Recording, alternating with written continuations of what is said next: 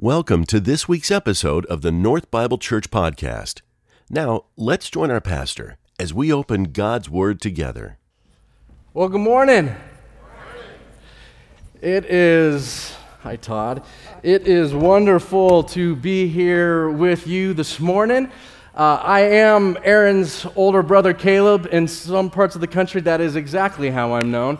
Aaron's older brother, or Larry and Jenna's oldest son. That's the reference point for me. Excited to be here. My family's been in town this week because it's like the last week of the year that we're willing to come to Arizona for like 6 more months. So we've been taking it all in and enjoying it. My nephew Isaac turned 1 this past week. Yes. So we've been celebrating that. My family got to stay at one of the nicest hotels in the valley, Mountain Shadows. It's spectacular if you have not yet been there. Hillary and the kids are still there. It'll be tough to drag them away and get them here for the 10:45 service. So excited and grateful to be able to be a part of this time together with you. If we haven't met yet, I am Caleb, the part of the whole family thing. Even Todd, my cousin, on the bass back here. That's also fun. And since I've been here last, if you're brand new, you don't care, just indulge me. But some people know we've had our 3rd child, a girl. Baby Eden was born this past year. She is 7 months.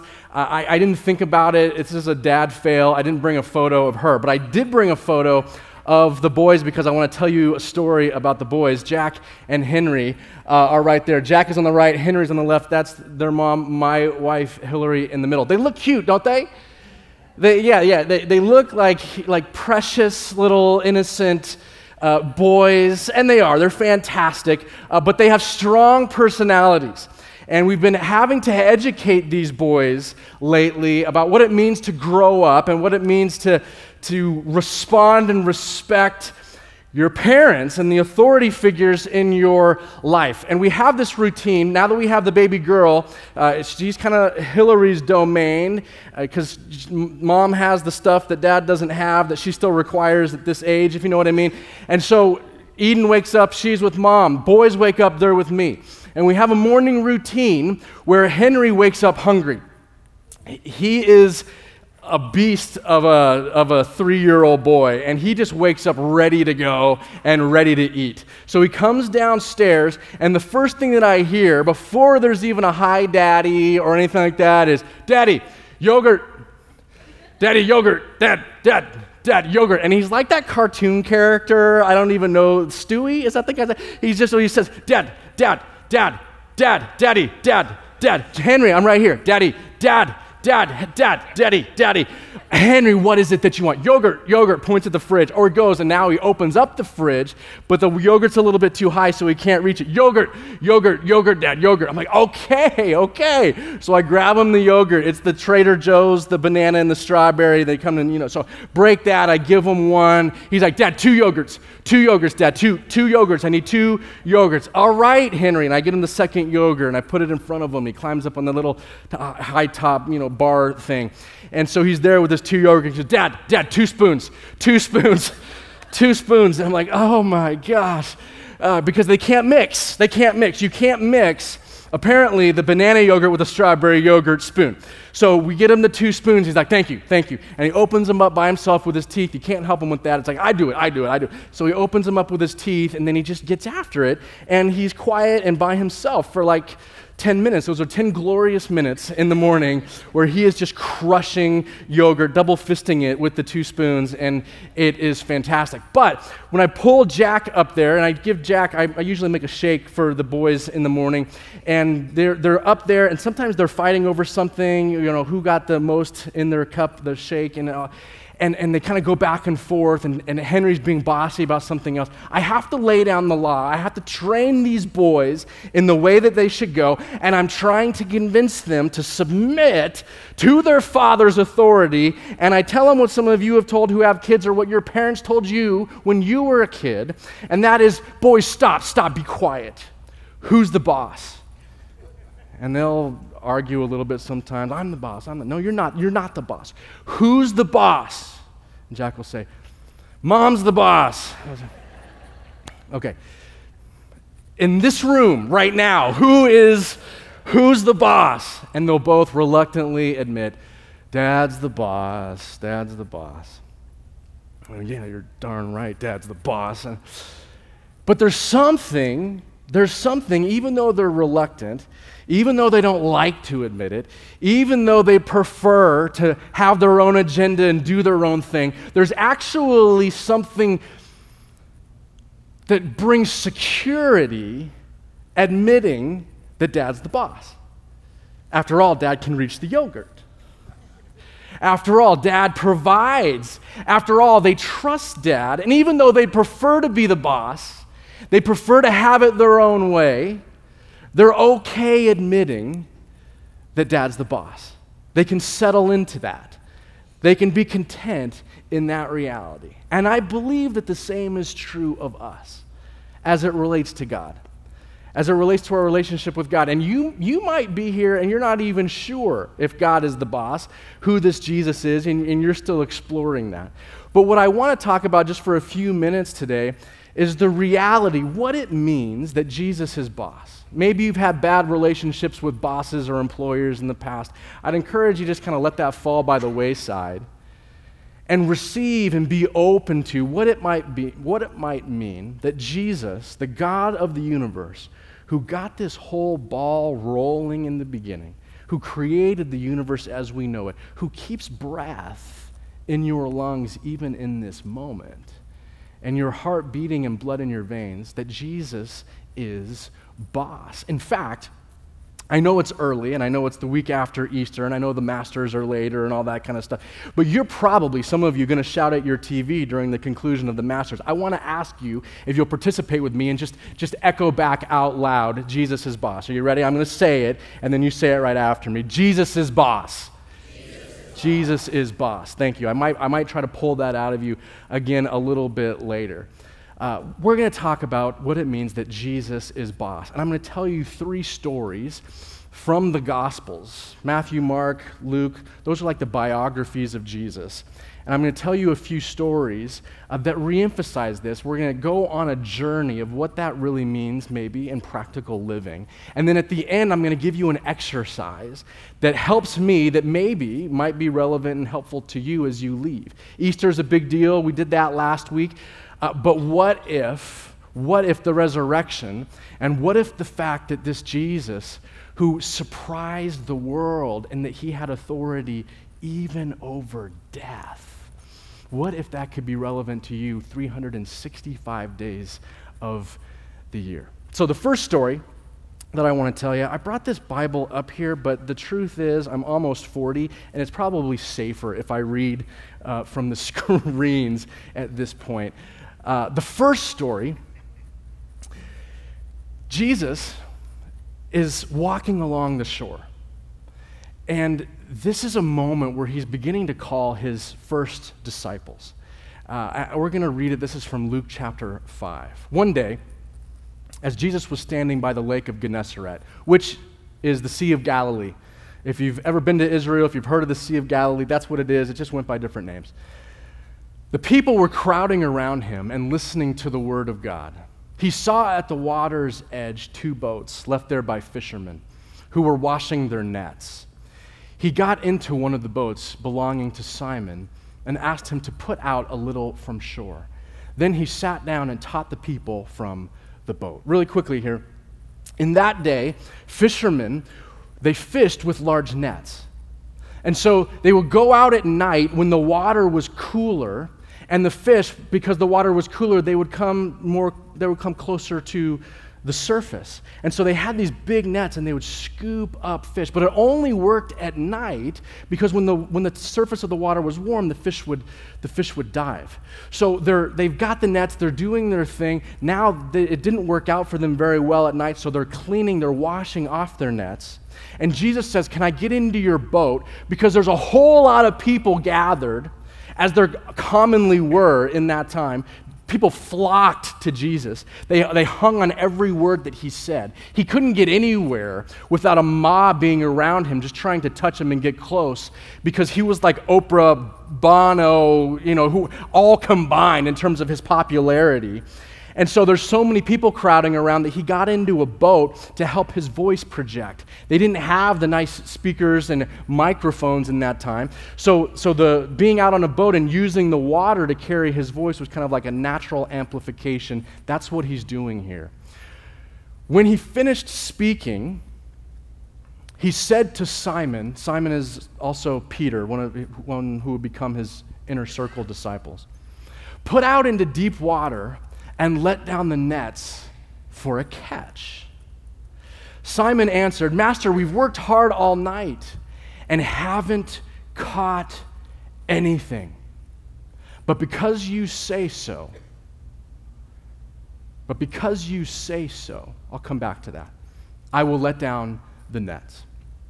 And when they had done so, they caught such a large number of fish that their nets began to break. So they signaled to their partners in the other boat to come and help them, and they came and filled both boats so full that they began to sink. So Jesus tells them to drop the nets after he's done with his voice amplification little message thing.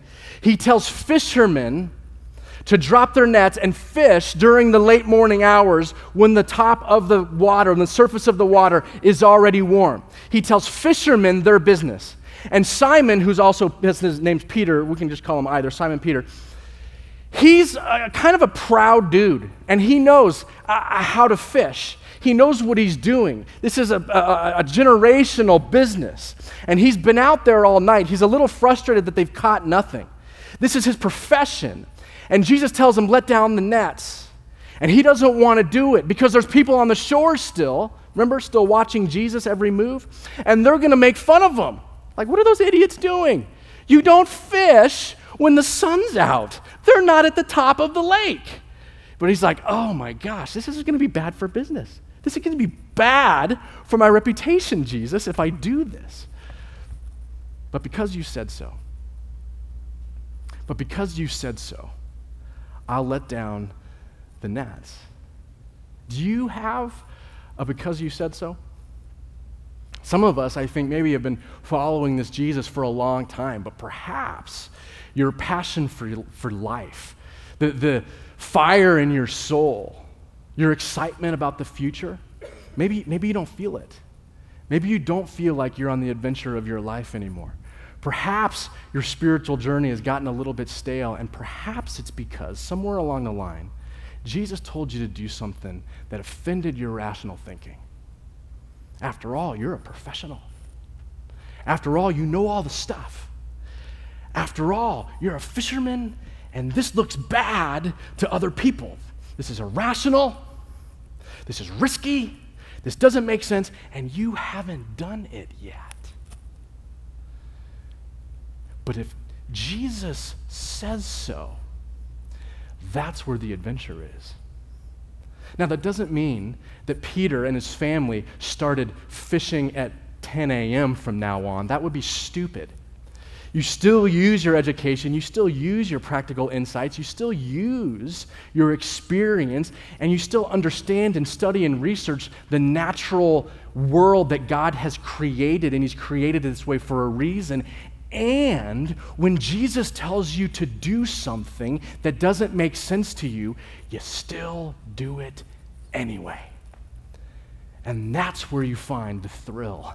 That's where you find the excitement. That's where the miracles lie. And these guys experience a miracle. They can't even get all the fish into their 2 boats. No one had ever seen anything like this. This was the coolest fish trick ever performed. And if I'm Peter, I'm thinking to myself as soon as I get back to shore, I'm signing Jesus up to some kind, we're starting an LLC, there's some kind of partnership that's being formed, and we'll do a profit share. Jesus, you can have 40%. There's a non-compete clause after the terms of the deal, obviously, but if you just go into business with me, things could be really good for all of us. That's not what happened. Jesus says, come and follow me, and they left their fish and followed Jesus. They walked away from the blessing and followed the blesser. even though this was a life-changing, career-shifting blessing of all these fish, they walked away from it. They let it go. Some of us are clinging to a blessing from the past instead of following the blesser. And he's got a new adventure. He's got a new reality for you. He's got a new journey, new steps, new passions, new opportunities. And some of us are still clinging to back here, the way it used to be, the way things used to be, or this passion, these blessings, clinging to them as if they're yours by entitlement. And Jesus is saying, come follow me. Come following me. I got all the fish. That's one cool fish trick. But I can do a lot more than that. You haven't seen anything yet. And these guys are so blown away. Jesus is the boss of sea creatures? Jesus is the boss of our lake? Jesus is the boss of vocation and industry, and he can do that in my life, in my work, and give me that kind. Okay. Walked away from it and followed Jesus. Just a short time later, this is from Matthew chapter 8. Just a short time later, when Jesus returned to Capernaum, a Roman officer came and pleaded with him, Lord, my young servant lies in bed, paralyzed and in terrible pain. Jesus said, I will come and heal him. Now, this Roman officer is a powerful man. He oversaw, we're not sure exactly. I mean, it could have been 80 people. It could have been 800 soldiers. It was a wide spectrum. What's referred to as a centurion. And he oversaw a lot of soldiers in that time and was highly respected. By the way, in the top military of the world at that point.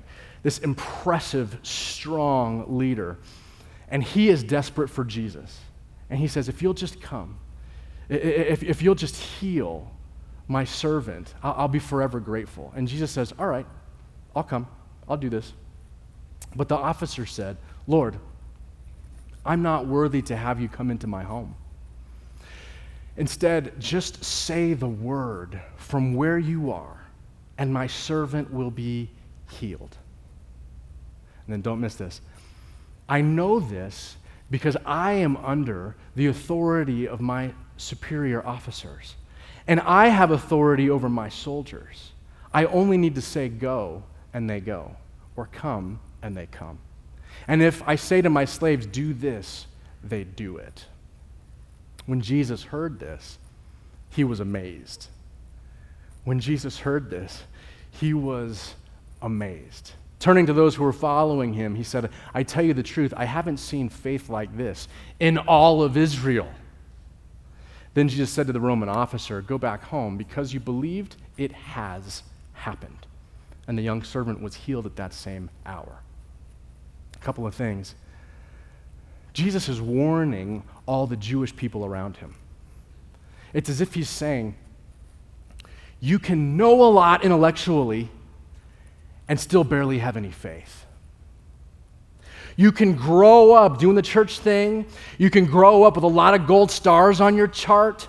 You can grow up and be impressive and look the part and play nice and have the facade and not have faith and not really be participating with me on the adventure of your life. And this was a subtle warning for all the Jewish people, all the religious types that were surrounding Jesus. After all, this Roman officer who didn't hold to all the traditions amazed Jesus with his faith. Did you know that you could amaze Jesus? You want to amaze Jesus? Believe that he's boss. Believe that he's boss. Believe that he has authority not over just sea creatures, but he has authority over invisible things. That he doesn't even have to go into the house. He can just snap and the kid's healed. That he can just think it and it happens. He has authority over sickness, over disease, over all these things. You want to amaze Jesus? Look at him in the middle of disease. You want to amaze Jesus? Go to him in the middle of disappointment or disaster. Know that he has the power over all of this thing. You want to amaze Jesus? Trust him, even if you don't get the outcome you want. This Roman officer knew what it was to be under authority. You know that he carried out orders from his superiors that he didn't agree with. You know that he had his hopes or expectations unfulfilled, and yet he submitted to their authority, and he was willing to do the same to Jesus. If Jesus would have said, no, that's not my plan for your servant. He's gonna go to the afterlife. That Roman centurion would have said, okay, I'm under your authority. I get that you have authority in this realm. Want to amaze Jesus? Trust that he's got this, even when you don't get this.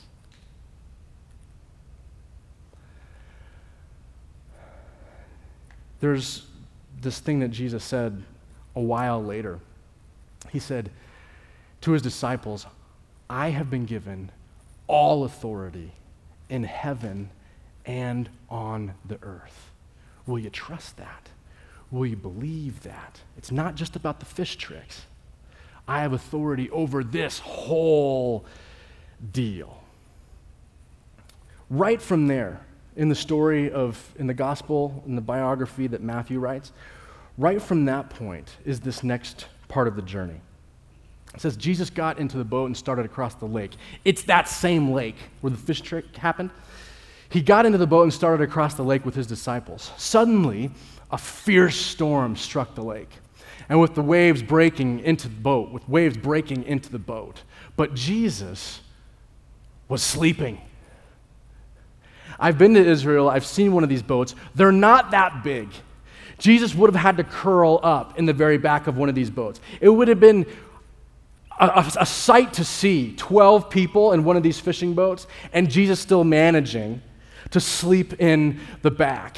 And in the Sea of Galilee, you kind of think, well, the storm comes out of nowhere. When you see it, you're like, man, this looks actually more like a lake than a sea, but it's surrounded by this mountain range, and a storm could come in quickly and powerfully and overwhelm you because it would get nestled into these mountains. And so that's where they were, and these guys were afraid for their life. Even though some of them are fishermen, even though they're used to being out on the water, these guys are panicking while Jesus is sleeping. The disciples went and woke him up, shouting, Lord, save us! We're going to drown! And Jesus responded, why are you afraid? You have so little faith. Then he got up and rebuked the wind and the waves, and there was great calm. Rebuke the wind and the waves, it simply means he shouted at them. He told them to knock it off. Okay, enough. And it was calm. And the disciples were amazed. Who is this man? They asked. Even the winds and the waves obey him. Who is this man? We saw him do the fish trick. Just a little bit earlier, he told that Roman centurion that his servant was healed in the moment. And we've heard rumors that it actually happened. We've seen him do miracles left and right. We've been following him, clinging to every word because it feels just like everything he says is like a secret of the universe. It seems like I can see galaxies in his eyes, but he feels like home. Still, we're in this boat and a storm comes up and we panic, and then he tells it to stop, and it stops. He has authority over everything. He has authority over all of this, and they were amazed. You know what I do often? I close my eyes and I look in my own mind at the circumstances of my life, because sometimes they're not ideal. Sometimes it feels like a storm that's crashing in. Sometimes there's so much uncertainty. Sometimes the boat feels like it's being rocked. Sometimes I'm not sure where I'm going, or I can't see very far ahead, or sometimes it's worse. And I pictured this moment where the disciples are all panicking. They're freaking out. They don't know what to do or how this could possibly play out to their benefit. They've forgotten that a quiet Jesus is more powerful than a noisy storm. And I picture that scene. And I look back to the back of the boat and I see Jesus on his clothes, on his little coat thing. And he puts his head there. And his eyes are closed, and everyone's irritated that he's sleeping, and people feel like their lives are in jeopardy. And I'm a little nervous myself, if I'm honest, but I look back in my mind's eye. I look back, and I see Jesus sleeping, and he sees me. He opens his eyes real quick, and he winks. And then he closes his eyes again and keeps pretending to sleep. And peace comes over me. And I realize, oh, he's got this. He's the God of all of this. He could just tell this storm to stop, and it would stop. And I decide to believe that if Jesus is still resting, then I'm still learning. If Jesus is still resting in your circumstance, you're still learning. Because he could quiet that thing in an instant with a word. He could eliminate it. And so sometimes it gives me the courage to stand up and do what Jesus did, which is to shout at the storm and say, okay, enough. This is my family, or this is my business, or I trust Jesus. I'm not worried about you. I'm not going to be intimidated by you. I'm not going to be afraid of you. I'm going to learn what I'm supposed to learn. I'm going to trust that if he's still resting, I'm still learning. But I am not going to let you intimidate me. I'm going to trust that Jesus is the boss. Say, Jesus is boss. Jesus is boss. I'm going to trust that he is boss, that he is the beginning and the end, that he created this whole thing with a word and said, let there be light, and that let the waters part and let there be land, let there be creatures in the sea. He tells the sea creatures what to do. He speaks to disease, and disease goes away. He's not intimidated by the bad medical report. He's not intimidated by your situation and your circumstance. If he hasn't fixed it yet, if he hasn't resolved it yet, if he still seems like he's resting, it's because you're still learning. But you can have confidence, you can have faith in the middle of the storm, knowing that he is boss and he is in your boat. You can trust this God.